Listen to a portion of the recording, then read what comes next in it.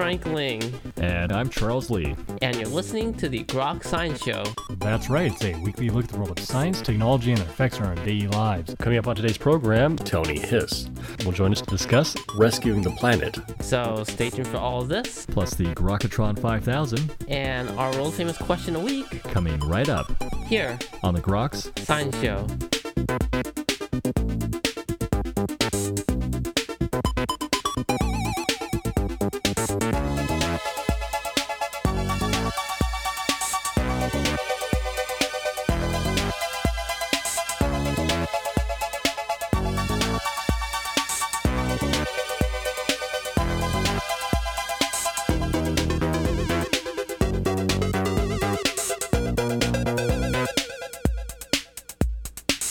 Welcome back to the Groks Science Show.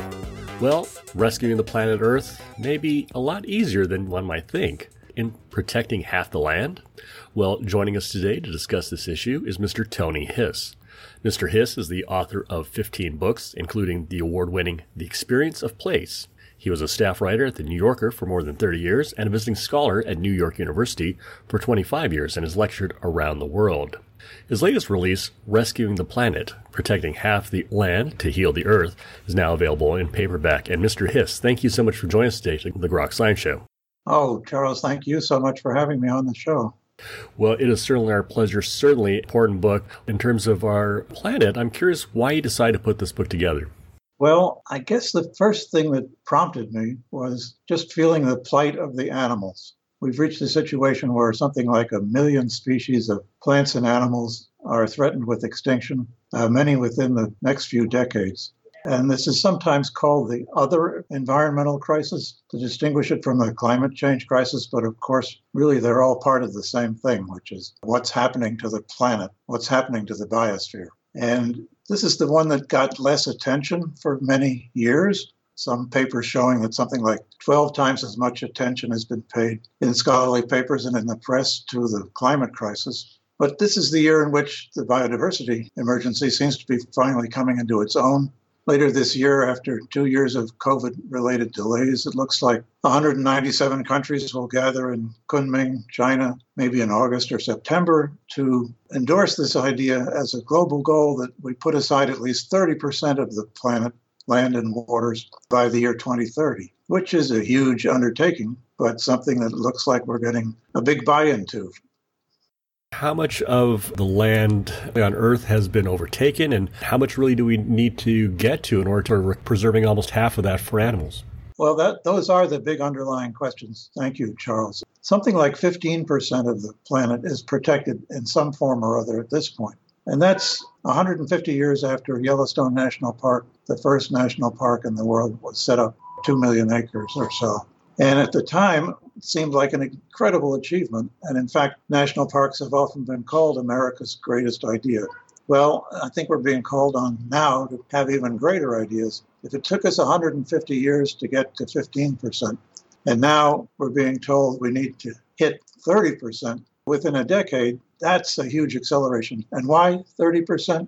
Well, sort of two scientific understandings that have come into being. One is that a whole series of field studies have showed that most species, if they can retain at least 50% of their original habitat, have a chance of surviving, if not thriving. There's a range. Some maybe only need 30%. Some more sensitive ones need as much as 70%. But splitting the difference, 50% seems to be a decent rule of thumb. On the other hand, we have island biogeography studies which sort of extrapolate how many species can thrive in a given area of a given size. And from that, the consensus seems to be that if we only stay at 15% where we are now, sooner or later, only about 25% of all the millions of species with which we share the planet will have a chance of sticking around.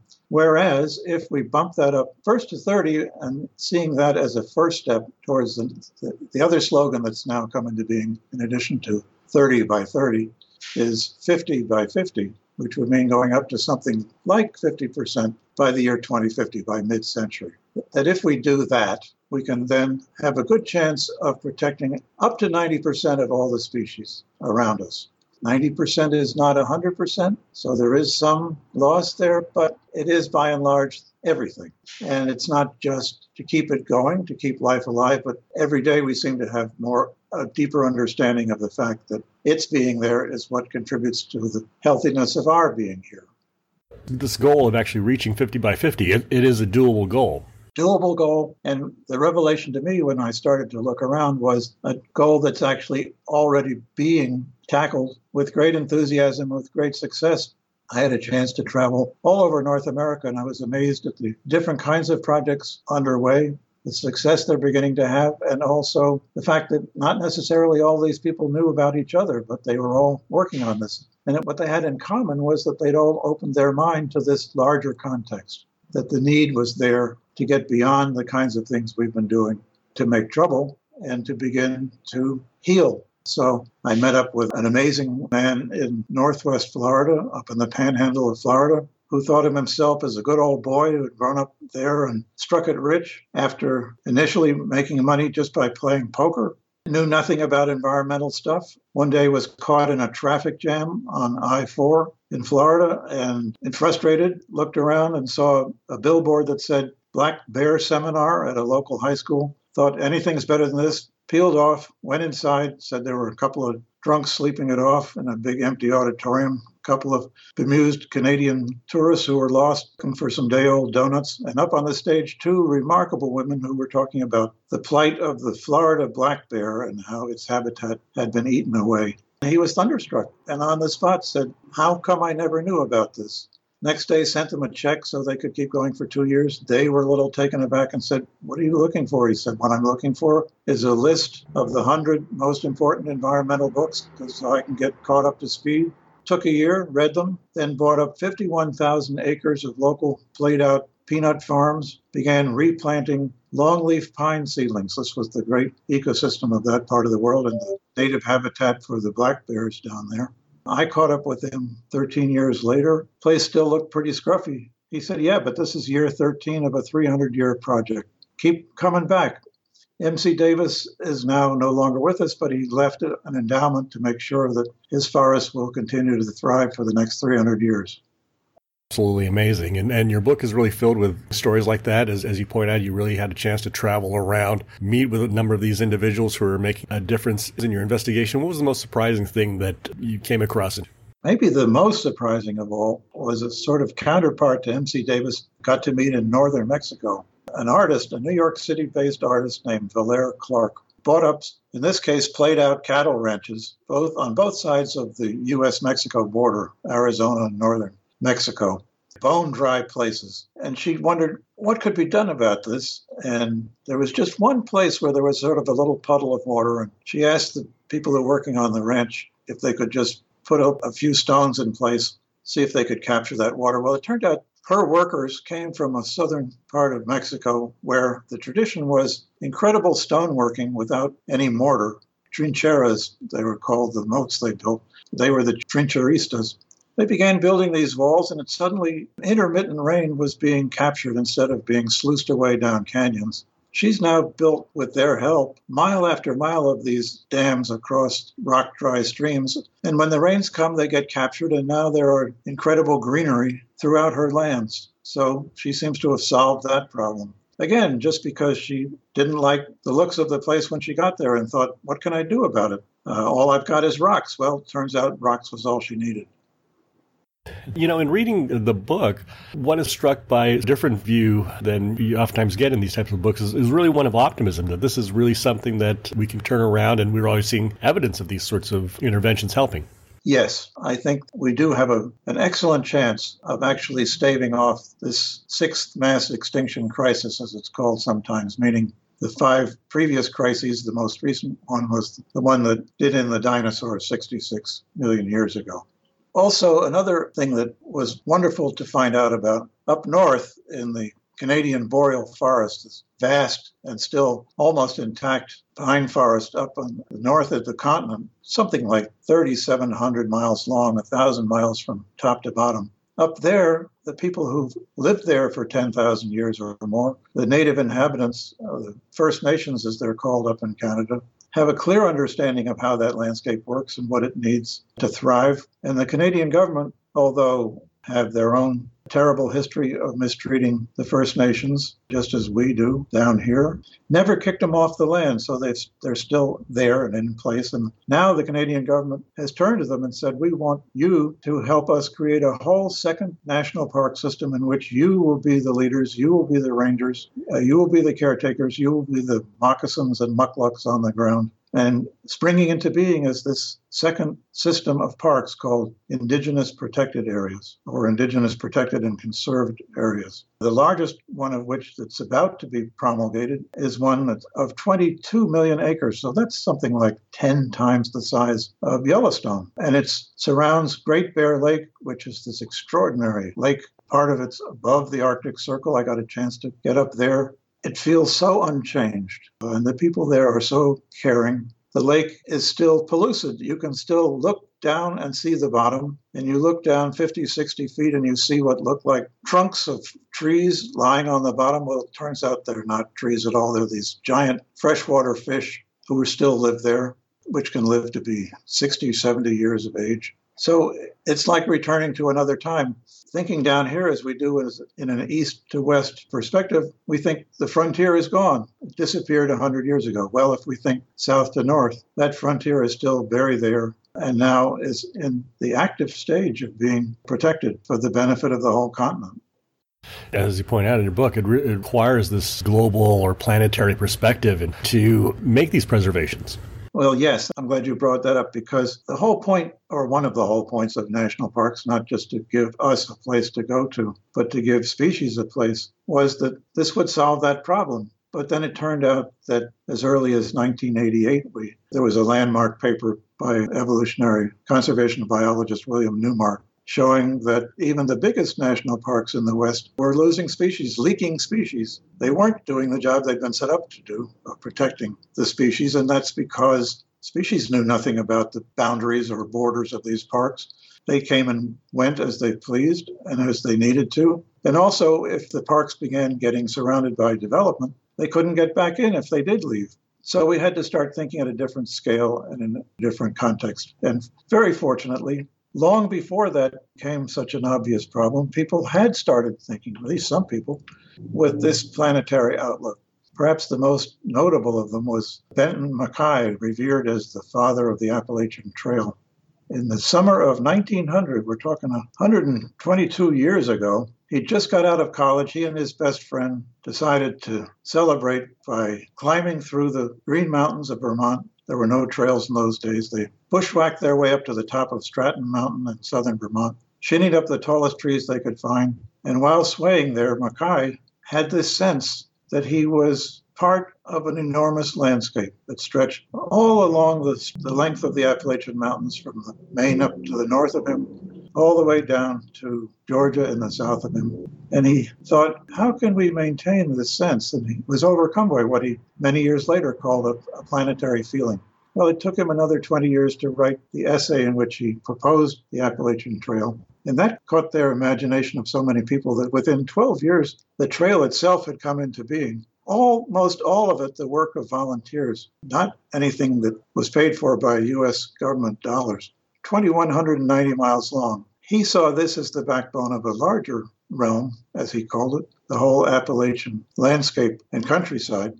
So there's that thinking at that scale has been around, fortunately, and I think that's what imbues so many of these people who are doing so much good work now, and why there's good reason for optimism, because we are beginning to use our minds in a different way to encompass the scope of the problem and the scope of the solutions that are possible.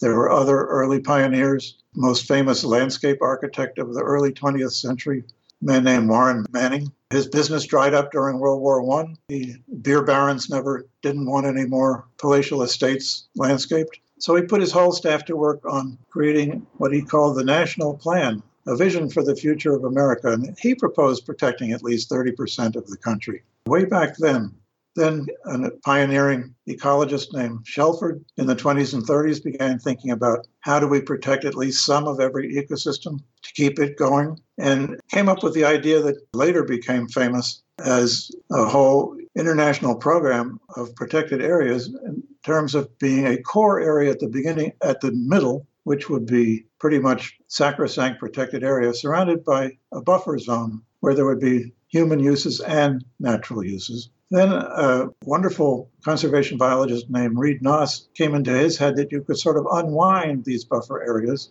They didn't have to just surround the core areas. They themselves could be long connectors from one core area to the next. And with that, he came up with an idea of a whole corridor and protected area program snaking through the state of Florida. That then inspired a Canadian version of Benton MacKaye, who in the 1990s had a vision of the whole Rockies from Yellowstone up to the top of the Yukon as a single place. Yellowstone to Yukon, he called it. That's now come into being as a program and a project that's attracted attention up and down the West. They've protected something like 20% of that area already. So there's a lot going on, and a lot of really good stuff going on, and a lot of really hopeful stuff going on. It certainly gives one a lot of hope. I think for those people listening, if they want to help, be involved in some way, what advice would you have for them in terms of helping to protect half the land on? I'm glad you brought that up, Charles, because that is the question, and it's an excellent question. It's the question I find I most often get asked, which is, what could I do? And the wonderful thing is there's something everyone can do, because I was talking to Reed Noss the other day, and he said, well, if we do protect something like 30% of the planet, it's only going to stay healthy if it's supported by what happens in the other 70%, which really means that every acre counts, no matter where we are, center city, suburb, out in the countryside. So among bird watchers, there's this phrase, spark bird, which refers to that bird which somehow caught their attention at some point in their life and showed its amazingness to them. And thereafter, they were hooked. They could not think of living without staying in touch with that bird somehow, looking at it, helping it, whatever they could do, the spark bird. Well, it doesn't have to be a bird. Whatever captures your attention about wherever you are, chances are, I found, and that's sort of how the book developed, that if something occurred to me, it must have occurred to plenty of other people smarter than me. So you can just take whatever catches your mind, start to Google it and see who else in your area is working on it. It could be in center cities, for instance. There's something called pollinator projects. The idea that even a city street that has street trees in it, if the little bits of ground at the feet of the trees are planted with wildflowers that attract butterflies or pollinating bees, they will move from one tree to the next, and you can set up a whole network of pollinator pathways just in the middle of a city or in the suburb. There's so much that can be done that people can get involved with. And of course, it's a nice, nourishing, nurturing feeling to do something for the other species. Well, we are running slightly out of time. I'm just curious if you have any final words regarding your book, Rescuing the Planet. Well, I hope you'll have a chance to look at it, because I try to pull together not only the terrific things that are happening now, but the fact that we are drawing on this century-old tradition of people getting involved with the rest of the life on the planet. If our slogan can be, let's keep life alive, we've got a great chance of doing it. And also, if in addition to reading the book, there's any group that would like to hear more from me, I'd be so pleased to come and talk to your group virtually or however. Stay in touch and see what can be done. And we were just talking with Mr. Tony Hiss, his book, Rescuing the Planet, Protecting Half the Land to Heal the Earth. Mr. Hiss, thank you so much for joining us today on the Grok Science Show. Thank you, Charles. Thank you so much. This is something we can all grok together. And that's all for this week's edition of the Grok Science Show. Make sure you tune in next week for more from the world of science and technology. If you'd like to contact us here, you can email us at science@groks.net. For Grok Science, I'm Frank Ling. And I'm Charles Lee. Make sure you also see us on the web at www.groks.net. Have a great afternoon and keep on grokking.